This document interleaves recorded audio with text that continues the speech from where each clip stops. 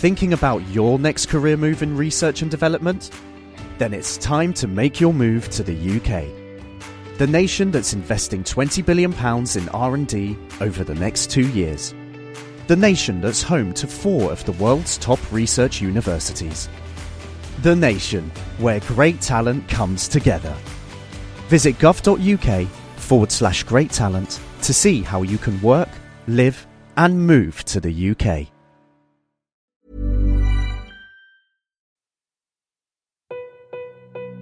I have you loud and clear. Hello. Welcome. Science. And that is to say, physics, medicine, nature, or space, time, the brain, life, the universe. Hello, welcome to The Naked Scientists, the show where we bring you the latest breakthroughs in science, technology and medicine. With me, Katie Haler. And me, Phil Sansom. This week, it's the start of our themed month, and our theme is On the Move. Today, stay tuned for some animal science. We're talking migration, monitoring, and when to intervene in how animals move. Plus, in the news, what do falling levels of coronavirus antibodies in those infected say about the likely success of a vaccine? Why might we want to dose ourselves with vitamin D? And why the moon is wetter than we first thought. The Naked Scientists podcast is powered by ukfast.co.uk.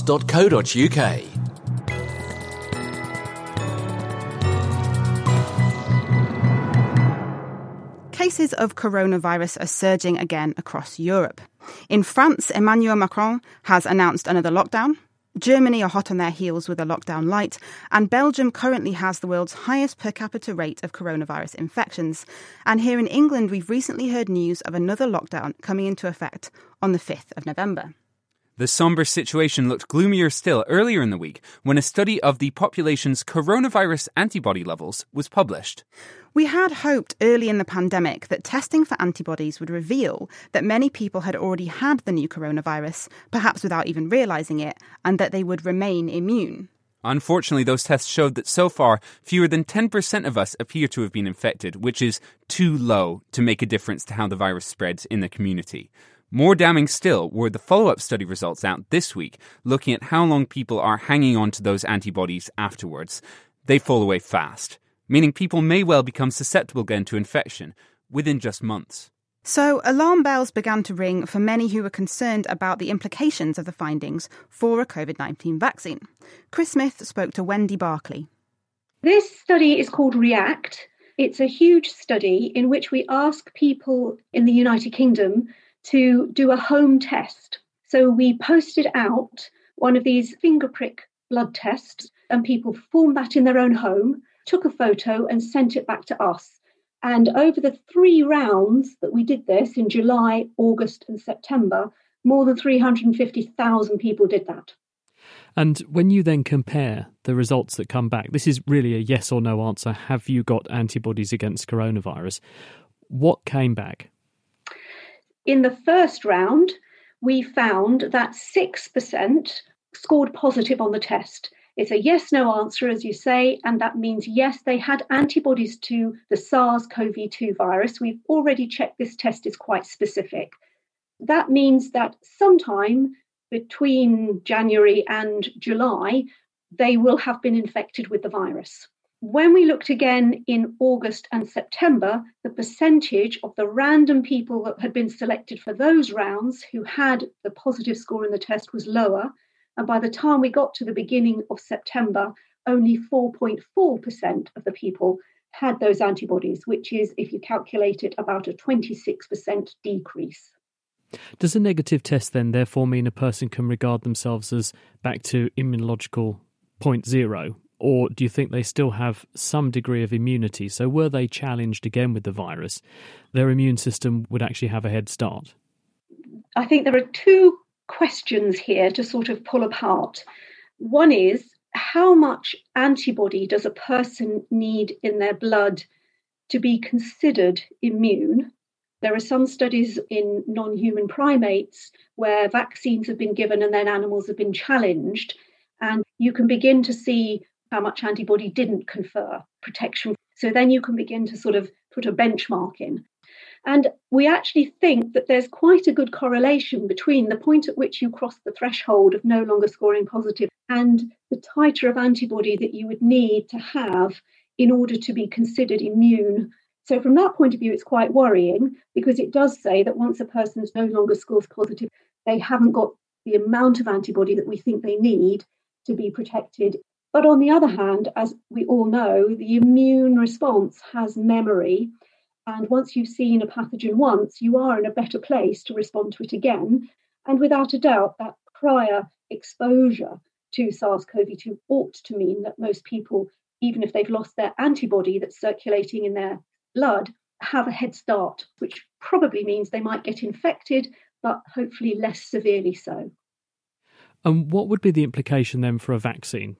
We have to remain optimistic. Vaccines work in completely different ways than natural immunity. Most viruses have evolved ways of evading their host's immune response. It's a hypothesis that I have that coronaviruses may be quite good at stopping the antibody response working as well as it might otherwise do. And in that case, it might fall away more quickly, perhaps, than a vaccination with a very powerful vaccine could lead to longer-lasting antibodies. Fingers crossed. Wendy Barclay, she's at Imperial College. Now, as we're heading into winter, and if you're spending rather more time inside your home at the moment, you're probably not getting as much sunlight on your skin as in the summer months. And the body actually uses sunlight to make vitamin D, which is important for healthy teeth, bones, and muscles. This week, a paper published in The Lancet Diabetes and Endocrinology has looked at whether levels of vitamin D may be related to how someone might fare with COVID-19. And Chris Smith spoke to respiratory physician David Thickett, who wasn't involved in this study, but has been involved in lots of related research. There are several strands of evidence that point to vitamin D protecting against viral respiratory infections. And there are similarities between the patterns of infection across the globe between the coronavirus, seasonal influenza, and the swine flu pandemic, whereby the greater the distance you move from the equator, the higher the case rates of those viral infections, which has implicated sunlight exposure, and potentially vitamin D deficiency is one of the possible causes of that. What does it actually do to the immune system, though? Because most people will be familiar with vitamin D in terms of its role in maintaining healthy bones and skeleton. So what's it got to do with immunity? Well, it's actually a very broad-acting steroid hormone. It affects a very large number of cells outside of the bone, which is the classical actions of vitamin D, but has certainly been implicated in immune health. Blood cells such as lymphocytes respond to vitamin D, and also other organs such as the heart and muscle strength has been linked to having a good level of vitamin D. So it's a fairly protective hormone and very wide effect, which potentially have some advantages in the sort of severe lung injury that COVID pneumonia causes. Presumably then someone has done the obvious experiment where they've measured vitamin D levels and then they've looked at people who have or haven't had severe infections with coronavirus and have tried to marry the two together.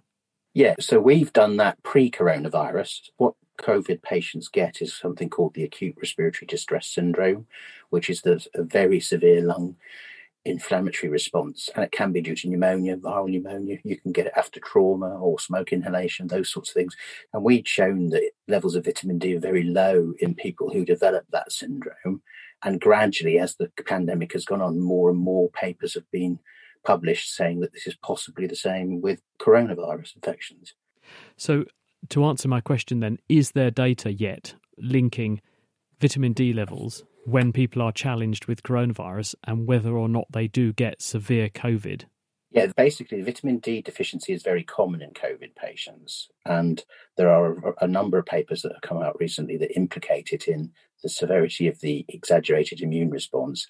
But most of the studies are quite small. They have a limited number of controls, which there are some issues with because of the difficulties of doing this sort of research during a pandemic. Obviously, one other explanation is that it's just that other lifestyle factors that happen to be there alongside a low level of vitamin D are what's really causing the increased risk, and that the vitamin D is just an innocent bystander. Yeah, so, I mean, those studies are all observational. There are no large trials of treating COVID patients with vitamin D. But there is one trial called the Cordoba study, and that study did show some positive responses to vitamin D treatment. Are we, in some respects, treating the wrong people if we come in with vitamin D once a person is sufficiently unwell to have come to the notice of a doctor? Would it not be potentially more effective to give people supplementation with vitamin D before they even become infected with coronavirus? Because A, that would help the fact that it looks like people who live in countries like ours across winter are chronically short of this important vitamin anyway, but also they would be therefore in better shape to cope with coronavirus if they caught it. Well, I think there are two aspects. Is vitamin D useful as a preventative agent, and is it useful as a treatment once you've got COVID? In terms of prevention, there is evidence that it reduces viral respiratory tract infections. It's not huge, 12% reduction probably in the number of infections, but it may also influence the severity. So government recommends 400 units a day during the winter. That's probably an underestimate of what is needed. But there aren't any trials to show that giving vitamin D to prevent coronavirus, currently the results are available, although one has been started in the UK very recently, but it won't report till the spring at the earliest. What are your instincts telling you? Do you think that we're going to end up in a position where it will turn out actually this is quite a useful intervention, and given that most of us are vitamin D deficient across winter in high latitudes, it wouldn't do any harm to advise people to just up their vitamin D intake anyway? Yeah, I mean, I'm taking 4,000 units a day. Most of my consultant colleagues who work in intensive care in Birmingham are already taking vitamin D supplements. It's particularly important to think if you're of non-Caucasian ethnicity, those individuals are much higher risk of vitamin D deficiency. So in targeted individuals, it could be extremely effective, I think. And, I'm taking it and I recommend it to my patients when I find they're vitamin D deficient. That was David Fickett, and he's at the University of Birmingham. Up into space now, though, and speaking of sunshine, astronomers this week made the startling discovery of water on the sunlit side of the moon. Now, it's not the first water we know about up there. There is ice in the cold, shaded craters at the poles and incredibly tiny amounts of water gas above the surface. But nobody expected the stuff to survive in the heat of the sun. Speaking with Phil, NASA's Casey Hannibal explained how she's made something of a scientific splash with the discovery of what they say are the unmistakable infrared signals of trace water. We used a camera that can see infrared light. It flies at 45,000 feet in the atmosphere, which is above commercial airliners. What's the point? Why not just have a camera here on Earth? The Earth's atmosphere completely blocks any light from the 6-micron fingerprint that we're specifically looking for to detect the water molecule. So when you say it's a 6-micron fingerprint, do you mean some radiation that has a wavelength of 6 microns that only water emits out? That is correct. Why hadn't anyone looked for this before? I ask myself this question all the time. I think the reason we never looked at it before is because we thought the moon was supposed to be dry. It wasn't until about a decade ago that we found there was some hydrogen-bearing species, and it could have been in the form of the water molecule or its close cousin hydroxyl, which is just a hydrogen atom and an oxygen atom. But we didn't really believe that the water molecule itself could be on the sunlit surface of the moon. Why not? Why couldn't it be on the sunlit side?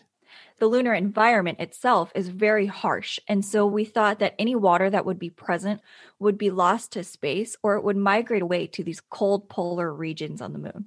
I mean, what was your reaction then when you actually saw the signal that means, yes, there's water there? I was quite surprised and excited and shocked. I'm pretty sure I screamed at my advisor on the phone. What's the explanation then? Because you just told me that people didn't think it was possible to have water existing on this sunlit side. What we believe is happening is that somehow the water is being shielded from the harsh lunar environment. And our current ideas are that the water is stored inside impact glasses. An impact glass is formed when a micrometeorite impacts the surface of the moon. It melts part of the lunar soil, and it can either form molecular water, or it can deliver some water, which would then be stored into this melt, which when the melt cools, it creates this impact glass. Is it sort of water trapped in tiny glass crystals? Yeah, exactly.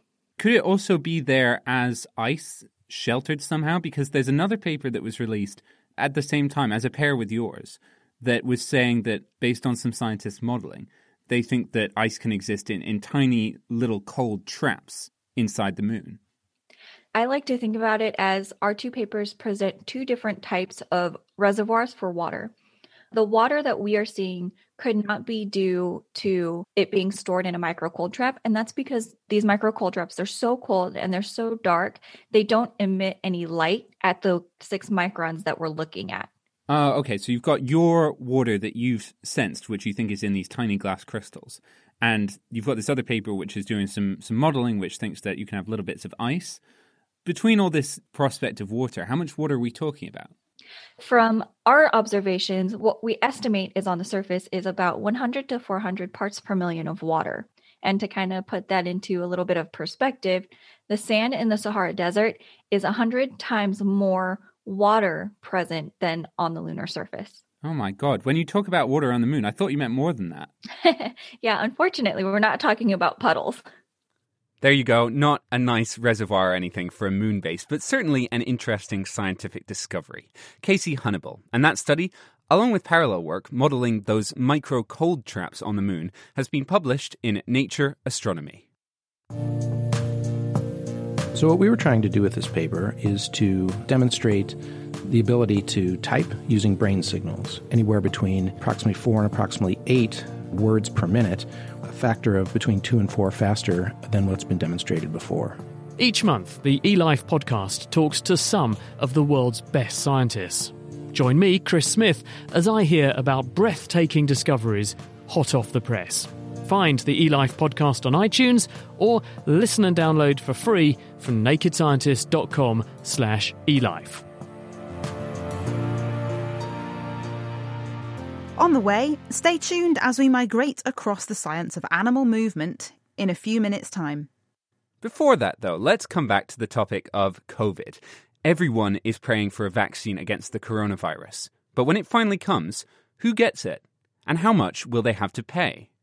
Now, it's not the first time we've talked about this crucial issue, and there's a number of moral arguments to be made, but now economists from the research organisation RAND Europe have been predicting the economic impacts of one country keeping a vaccine for themselves. Marco Hafner led the modelling. Marco, welcome.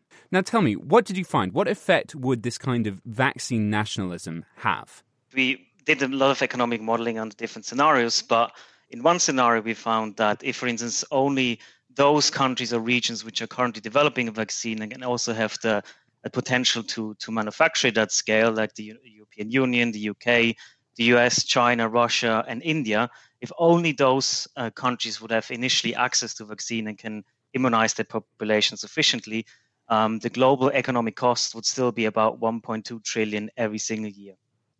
Really? Why?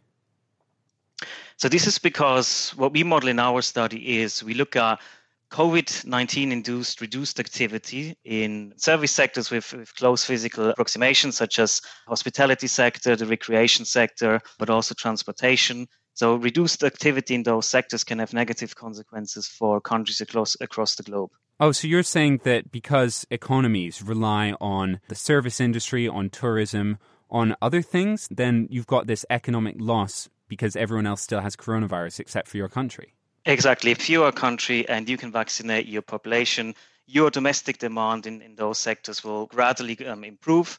But if other regions or countries in the world will not have access to vaccine, those economies will still suffer, which has a negative consequences on international trade costs, but also on international demand. Does it depend on which country you're in? It doesn't necessarily depend on which country you're in, as long as if you're the country who will be able to vaccinate your population, demand in that country will improve. But as long as all the other regions will not have access, in those regions, the negative consequences will still be low. And even if you're a country who can vaccinate your population sufficiently, you will still suffer economically because you live in a globalized world and you're interrelated into global kind of supply chains. I mean, we're making an economic argument here. For someone looking at economics, is the cost that you're calculating that would come from other countries around you having COVID really higher than the cost of you making a bunch more vaccines? Because vaccines surely are not cheap. Yeah, they're probably not going to be cheap. Obviously, there's a lot of uncertainty around that, how they will be priced and so on. But in our study, we showed that even if only the poorest countries in the world, and that's the countries that are classified by the World Bank as lower income countries, if only those would initially kind of miss out on the vaccines, we estimate that the high income countries would still lose combined about 119 billion a year in GDP terms. And current existing estimates suggest that vaccinating the poorer countries would probably cost around $25 billion a year. And if you take that into perspective, that means that for every dollar high-income countries would spend in giving access to low-income countries, they probably would get a return up to about $5. Oh, really? Gives you a lot of bang for your buck. Yeah, you could say that, basically. I mean, this is a real change from the rhetoric of someone like, well, I hate to bring up Donald Trump because he's on the news almost every day, but someone like that who would say, we're going to make a vaccine and my country's going to get it. Priority number one. You're saying that actually the moral argument is the economic argument as well, and that if one country has the coronavirus, that's kind of bad for everyone. Yes, I mean, obviously there's a point to be made of having some sort of nationalistic behavior across different leaders, because obviously they are responsible to their own populations and probably want to, make sure that their population get access first. But you can make this, not only a moral argument, but also an economic argument. And actually, if there's a way to provide equitable access for vaccines across the globe, there's definitely a return on that. Marco, thank you so much. And if you at home would like to follow up on the references to the paper that we've discussed, as well as the other papers during the show, you can find them on our website. Go to nakedscientists.com. The Naked Scientists podcast is produced in association with Spitfire, cost-effective voice, internet and IP engineering services for UK businesses. Find out how Spitfire can empower your company at spitfire.co.uk. Music in the programme is sponsored by Epidemic Sound, perfect music for audio and video productions. Throughout November, we're going to be musing over movement, from cells moving at one extreme to planetary movements at the other. And today, we're kickstarting the series by talking animal movement. And it's a highly relevant time to do so. Nature is in crisis. An intergovernmental report published last year warned that 1 million species are now threatened with extinction. There's been a lot of debate and discussion about how much land or seed does nature need in order to flourish. And there's been all sorts of debates about whether nature needs half of the planet or more. What this is really is a negotiated settlement that if we can provide 30% of our land and seas to be well protected and well managed for nature, then that's going to give nature a fighting chance to be restored. That was the RSPB's Global Conservation Director, Martin Harper, reacting a couple of weeks back to the Prime Minister Boris Johnson's commitment to protect 30% of UK land by 2030 among efforts to tackle biodiversity loss. So, from majestic elephants to rather brave snails, stay tuned as we explore ways to facilitate and restrict animal movement in order to preserve the diversity of life on Earth. First up, let's consider migration. Perhaps this brings to mind large mammals travelling across swathes of Africa, or migrations that plunge into the water from gargantuan blue whales to tiny zooplankton. So why bother actually migrating at all, and how does it work? Well, Paul Walton from the RSPB joins us now. Why do some animals migrate and others not? What's the point? I think it's really about two things. The first is survival. So, for example, if you are an animal breeding in the Arctic summer, which is massively productive, there's lots of food around, there's lots of sunlight, that's great. But then when that summer is over, you've got kind of 9 months of ice and darkness, and very few animals can actually survive that. So it makes sense to move to other areas where your survival chances are enhanced. So that's one thing. And I guess the other really big driver is the seasonality, utilizing temporarily available resources, in particular food. So there'll be blooms of algae or blooms of insects or fruits coming into season, or seeds, for example, that are really there temporarily. And it's about moving to utilize those resources. I think broadly speaking, that's the drivers for these incredible movements. Now, Paul, you're actually a seabird expert, aren't you? Yeah, that's right. Yeah. What are some of these journeys like?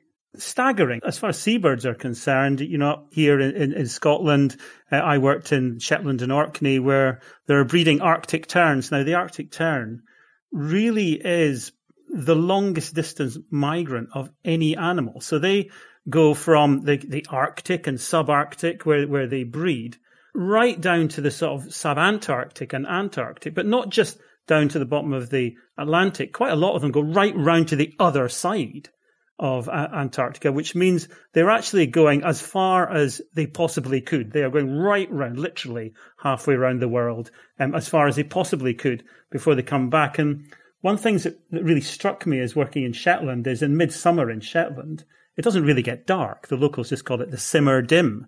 At night, it's just kind of like a twilight, and before it starts to get light again. So these birds are experiencing almost 24 hours of daylight when they're here breeding. But then, of course, it's the same when they go down south and they're experiencing the Antarctic summer. So these are birds that really spend nearly all of their lives in the light and in the air. It's quite beautiful, really. That's phenomenal. How do they know where to go? That's a really, really good question. There's a mixture of things. So insects migrate. So there's the monarch butterflies over in the United States that migrate down to just a couple of valleys in Mexico. And then there's our own painted ladies butterflies. We've recently discovered they'd make a high altitude migration. Now, those animals, it's very unlikely there's any learned behavior in there. It's instinctive. And I think for many birds, the corncrake is one bird that RSPB has been studying for many years. It's got complex migration patterns. It's only just emerged, but the birds only live for 1 or 2 years mostly. So their migration route is very likely to be an instinctive thing. For other animals like the Arctic breeding geese, we know that they live longer and they hang out in family groups, sometimes for their whole lives. And it's very likely that young geese really need to learn the ins and outs of migration, not just the route to take, but the vital stopover points where they can feed to make these long-distance flights. Thanks very much, Paul. We'll leave it there for now, but we'll be hearing from Paul again later on. Now, not all migratory species have the capacity to cover great distances without help.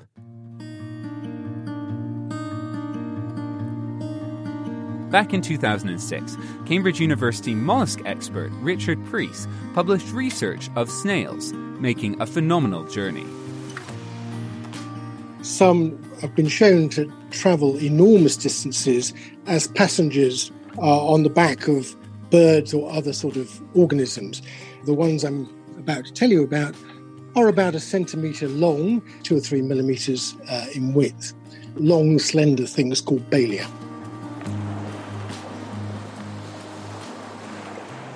I was fortunate enough to go on an expedition to the Tristan da Cunha Islands in 1982. I spent most of the time on an island called Inaccessible Island, which, as the name suggests, is rather a difficult place to get to. These are volcanic islands right in the middle of the South Atlantic, about midway between South Africa and South America. With my interest, I was obviously keen to look at the species of snail that occur on those islands and nowhere else. Very few people have had the opportunity to do any field work there. I was also keen to see what introduced snails and other things occur on those islands, given their extreme remote position. And it turns out that Richard isn't the first to go looking for snails on this island. In fact, the first person to collected snails on Tristan was a chap called Captain Carmichael, sent out to Tristan with the initial garrison, because basically the founding human population there was sent there to try and deny the French a base from which to rescue Napoleon. So we're talking in the immediate aftermath of Waterloo. So a British garrison was set up there, and he was obviously bored out of his mind, and he actually resorted to collecting snails, amongst other things, and he found some of these snails that no one else had ever seen before. The question of how land snails ended up on remote islands was one that Charles Darwin himself pondered. He comes into the story in a general way because one of the things that fascinated him was trying to address the huge problem: how on earth do land snails, with such proverbially poor powers of dispersal, how on earth can they get to such remote islands? And these are islands that are oceanic, so they've never had any connection with mainland at all. So they must have gained access to those islands through some sort of aerial means. And since they don't actually physically fly, some other mechanism must be involved. And this was a subject that fascinated him for many years. And indeed, his very last paper was written about dispersal in mollusks. Richard explained that there are two groups of snails on Tristan. The recent imports, several European species that have got there under human agency, likely from South Africa, where they've also been introduced. And then there are two families, Baelia and Succinia, which belong to a much more ancient colonisation. And they don't swim, they don't fly, but somehow at least one brave specimen made its way all the way over from Europe.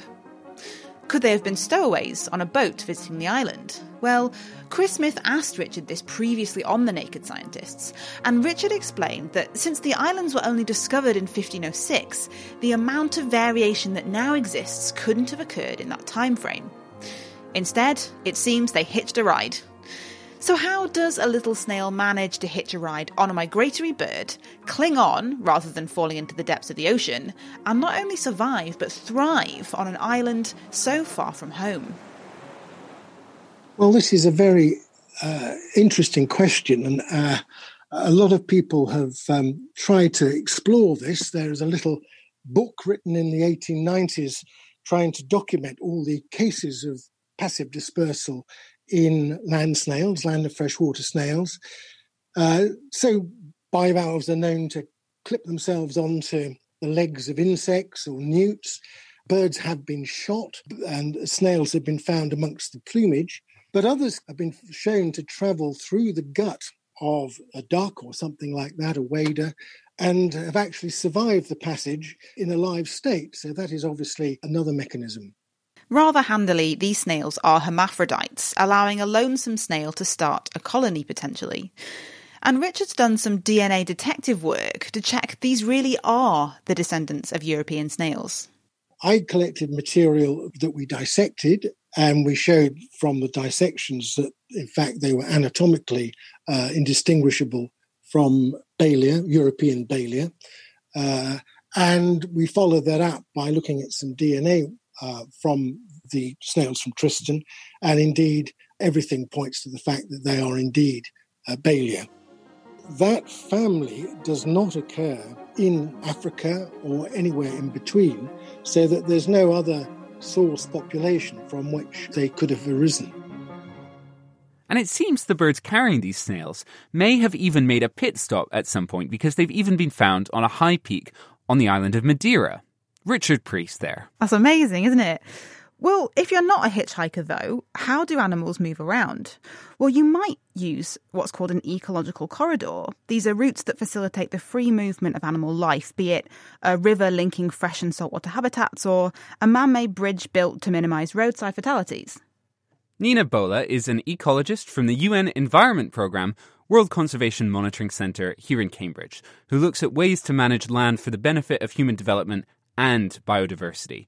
And this corridor concept is important in the work she does. Nina, can you tell us, what exactly are ecological corridors? So ecological corridors are clearly defined areas that are managed for the long term to maintain or restore connectivity between protected areas and natural areas. They could be on land, freshwater, marine ecosystems, or even in the air. They could be managed from small scales to regional scales to even continental scale. So thinking about ecological corridors that are managed to support migratory turtles or birds. There's clear guidance. It's been developed to support restoring and managing these corridors, and they take various forms. They could, be from crossings built by people like bridges or tunnels to help wildlife cross safely. The routes could also be used by wildlife seasonally to reach water or food.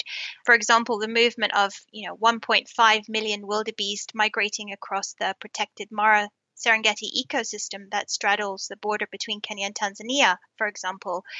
And it often takes many years for these animals to learn where to move in order to find food, and this behavior is generally passed from generation to generation. You've mentioned a lot of different types of corridors. Are they a particularly important concept, Nina?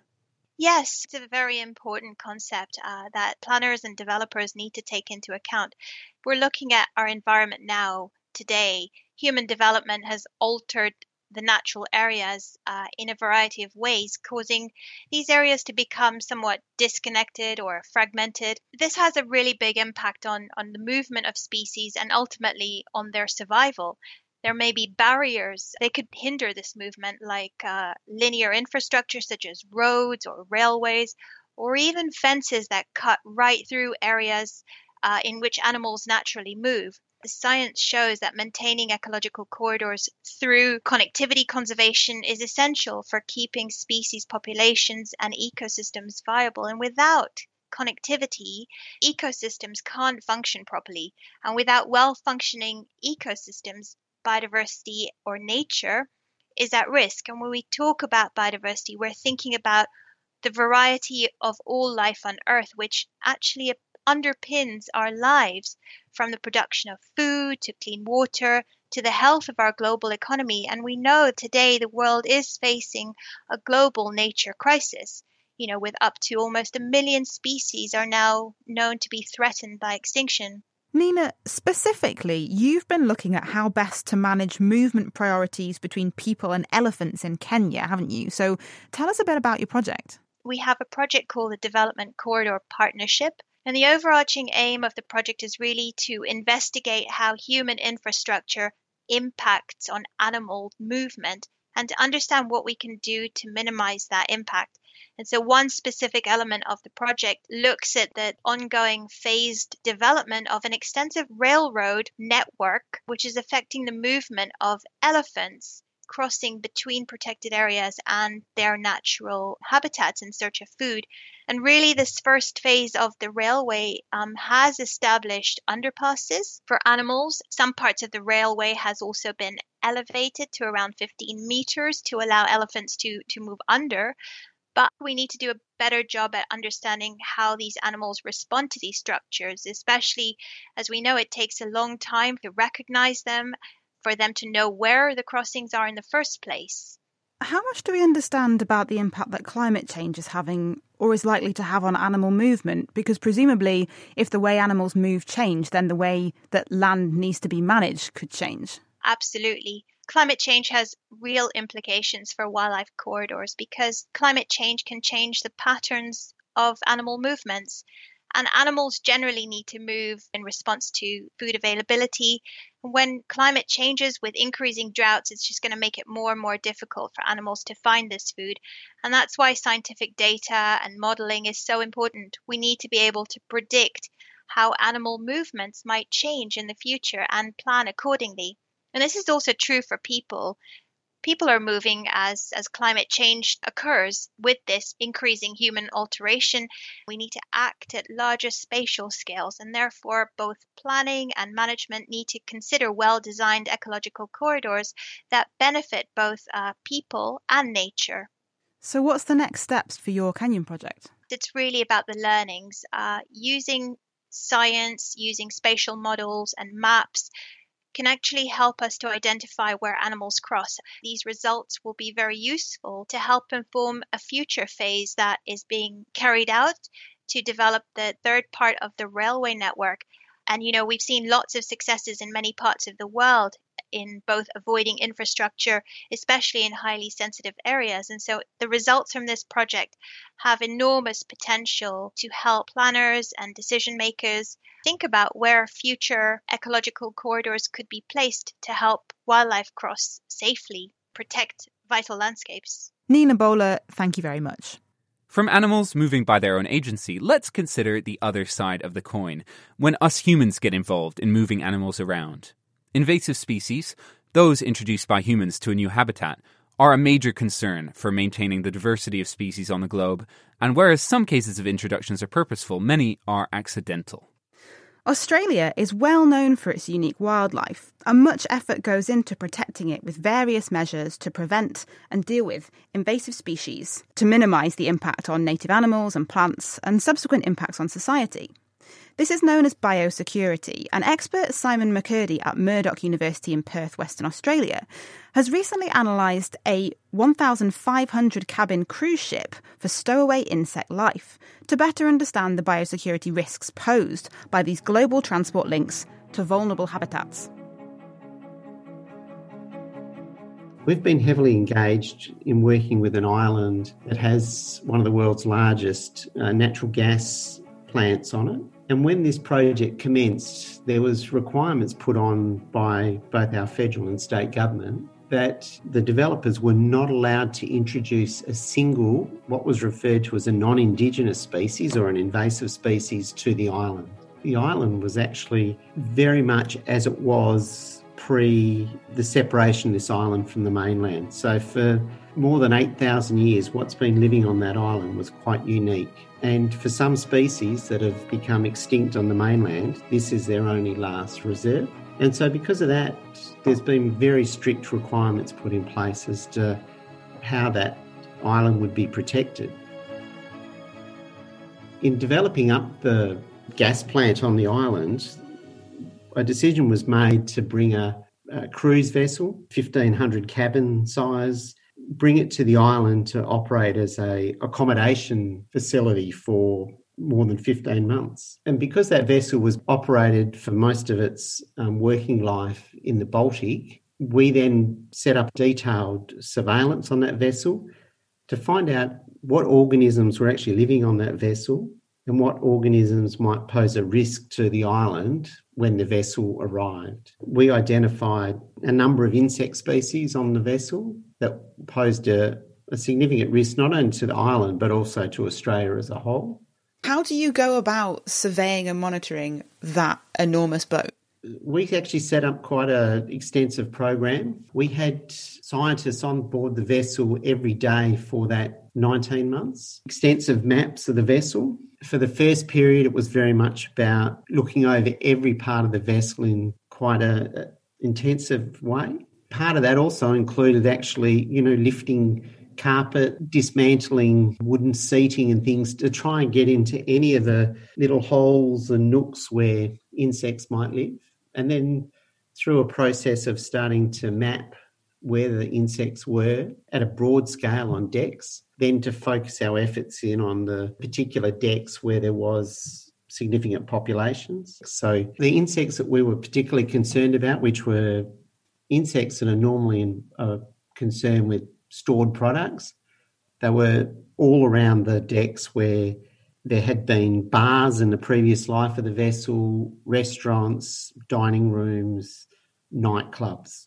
So anywhere where people were consuming a lot of food or drink, that's where the insects would be. And our theory in the end on why we continued to find so many insects in those areas was just that when humans are there eating and drinking, we just naturally drop a lot of food and drink. And so it's the mix of, the human detritus skin and that we just drop every day, food crumbs and spilt drinks that had become this long-term food source to keep these insects alive. Were there any insects that were particularly successful stowaways? Yeah, so there was one in particular, and it was the one that we actually considered was the biggest threat to Australia, and that was an insect called Tribolium destructor, a tiny little beetle. We're only talking, a beetle of about 5 millimetres in length. But despite all the effort we put into hunting for this beetle and baiting and trapping and chemical treatments, even at the end of the 19 months when that vessel sailed away, we had not managed to kill the population. We were still finding larvae on the last few days before it left. We didn't eradicate the insect from the vessel, but what we did manage, and that was also an important part, was we didn't want the beetle to leave the vessel. If it left the vessel and then got introduced to the island and then to Australia, that could have been a significant threat. So we set up a strong biosecurity system on the vessel where every single passenger that left the vessel had their luggage inspected. And we also did a lot of communication with the people that lived on the vessel, which were workers on the island, in communicating to them the importance of making sure they weren't carrying any of these insects as hitchhikers and to make sure, their luggage was clean when they left. And through that process, we were successful in making sure that the insect did not leave the vessel.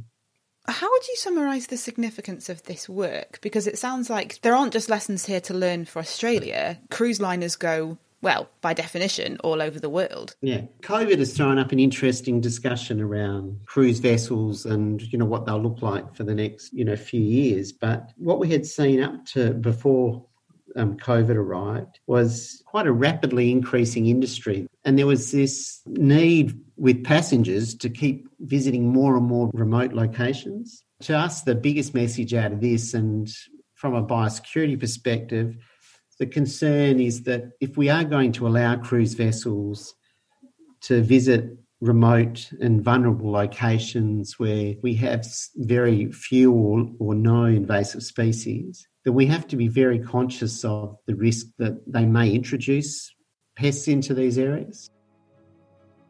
I don't think we should assume that just because from a surface view a cruise vessel looks very clean, it is possible that, lurking underneath that cleanliness layer is a population of insects that, could pose a significant risk to a new area. Simon McCurdy. And so far in the show, we've heard about animals moving themselves and each other around and how human activity can result in some species being moved into new habitats where they can cause real problems. So what can be done to address or prevent this happening in the first place? We heard from RSPB's Paul Walton earlier. Paul, let's bring you back in. As well as being a bird ecologist, you're also the policy lead for the RSPB on invasive species. So I wanted to ask you, because we've considered movement throughout the air and on the land, can we peer into the water and talk about what species you're concerned about here in the UK? When it comes to aquatic species here in the UK, I think there really is quite a significant threat. Now, all environments on Earth can be subject to the impact of invasive non-native species, but some are particularly vulnerable, and that is islands, as we've been hearing from your previous contributors, but also other insular habitats like freshwater bodies. Our freshwater habitats in this country, the upland tarns, the chalk streams, our rivers, our estuaries, are really potentially quite vulnerable. There's a group of species that we call the Ponto-Caspian freshwater species that evolved over in the Caspian, Black and Azov Sea area east of Europe and have actually in recent decades been spreading across continental Europe sort of en masse. And it's kind of 20 to 30 species of aquatic plants and mollusks and crustaceans and small fish. But the thing is that they all co-evolve together and they all coexist very successfully. And when some of them establish, it improves the establishment conditions for the others. And they have been moved between water bodies by people simply moving things like angling gear and boats and canoes and other equipment between different water bodies. And you get eggs and propagules moved into new catchments, and they've spread right across continental Europe. Now there's maybe 4 or 5 of these species now already in this country. The Dicerogamurus, the killer shrimp, which is established in some of the water bodies in south and central England. But there are sort of 25 of them sitting in the Dutch ports waiting to come over to this country. And so I'm really concerned that we need to improve our biosecurity in this country. It's fantastic hearing Simon McCurdy there talking about the immense detail that people are studying biosecurity over in Australia. And we need to start to learn some of these lessons over here in the UK as well. Is there any way of predicting what the future is going to look like and what our outlook's going to be? In general terms, there is. We can't predict exactly which species are going to come here, but the number one route of people directly moving, either deliberately or accidentally, species around the world, that the main pathway is international trade. Okay, so we know that there's something we need to focus on around just being extremely careful about how we are moving animals and plants and fungi around the world in our trade. And we know in this country, post-Brexit, clearly there are going to be new international trading relationships developed. So we are going to have, naturally, new arrays of species arriving. That is one issue I think that we need to have our eye on. The other, I think, is that climate change, as it progresses, and progress it will, is known to be improving the establishment conditions. So species may be brought here, but for example, they're going to start to find there's less frost, for example, and that is going to allow more species to get that toehold and to establish themselves in the wild once they either escape or accidentally released or sometimes even deliberately released for one reason or another. So I think with the combination of climate change and developing international trade, there is a real risk to this country from something which we know already is actually costing us not only our precious ecological resources and biodiversity treasures, but it's costing us something like £2 billion a year just the management at the moment. I think the key lesson is prevention and biosecurity is the key. And at the moment, we're simply not investing much in this country in biosecurity, less than £1 million a year. We have been pressing with other environmental organisations for a significant increase in the spend on biosecurity for the UK and the establishment of an invasive species inspectorate to help people to adopt best practice with regard to biosecurity. Any final reflections on the show as well, Paul? What should people take away about how animals move? My reflections are really around the enormity of animal movements right across the different groups. It was fascinating to hear Richard Priest talking about Tristan da Cunha.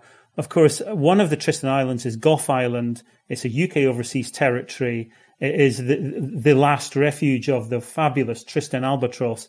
And those birds are in severe decline because they're being predated by non-native mice, which were introduced onto the island through shipping.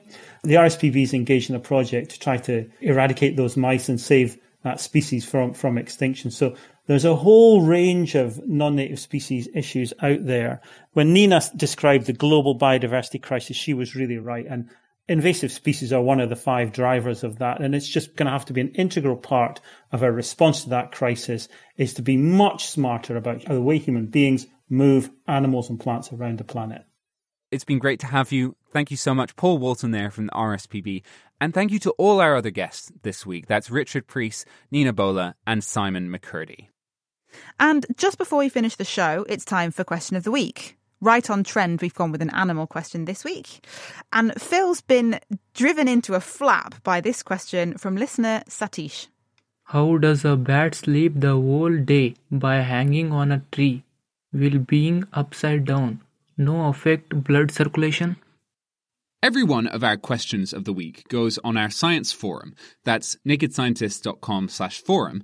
And Evan from Australia responded, pointing out that most bats are pretty small, so there's very little distance between the top and bottom of their bodies, especially compared to humans, making pumping the blood that little bit easier. But the next few responses on the forum quickly moved on to the topic of bat excrement, so I left to speak to bat expert Brock Fenton. Many bats hang upside down, and in this posture show no negative impacts on patterns of blood flow. But these bats look at us standing around and worry about whether our blood all rushes to our feet. In either case, humans or bats, the circulatory system has the important job of maintaining blood pressure across the body. If our blood pressure drops too much, we suffer an oxygen shortage, get dizzy, and pass out. To avoid this, bats, like all mammals, have valves that prevent blood from rushing to the head. But the next challenge is to go from roosting to flying. Bats are very small mammals that undergo many changes in body posture as they fly. Their circulatory systems are adapted to smooth out the impacts of these changes, as ours do when we run and jump and move around. So that's a small body, a specialized circulatory system, and plus, bats also have very large hearts and lungs for their size and astonishing heart rates to power their rapid flight that go up to 20 beats per second. But a fundamental question is, why hang upside down? For bats, the situation is complicated. While most species individuals hang upside down, some do not. Those that do rely on a particular arrangement of tendons so that they don't have to tense their feet to hang. In fact, clenching, for them, becomes the relaxed posture, and they actually have to use a muscle to unclench. Why have they evolved like this? Brock has a possible reason. Hanging upside down allows a bat to take flight by simply letting go, dropping, spreading its wings, and taking flight. This is much cheaper than trying to jump into the air or making a long takeoff run. Why do bats hang upside down then? I think it's because they're lazy. Western University's Brock Fenton, taking bats to task. Next time from Animals to Plants, with this question from listener Kevin. Does water in my veggie garden in the morning mean that the water uptake will coincide with the intake of sunlight and so give my vegetables the best chance? Or is it just as good to water in the evening? If you've got any ideas, you can come plant the seed on our forum. That's thenakedscientist.com/forum. Or if you've got a question you'd like to ask, email it to chris@thenakedscientist.com or use our web form, nakedscientist.com/question. And that's all that we've got time for this week. Next week, we're zooming out to Earth and beyond, taking a look at movement on a planetary scale. That's next up in our On the Move month. The Naked Scientist comes to you from Cambridge University's Institute of Continuing Education, and it's supported by Rolls-Royce. I'm Katie Haylor. Thanks very much for listening. Until next time, goodbye.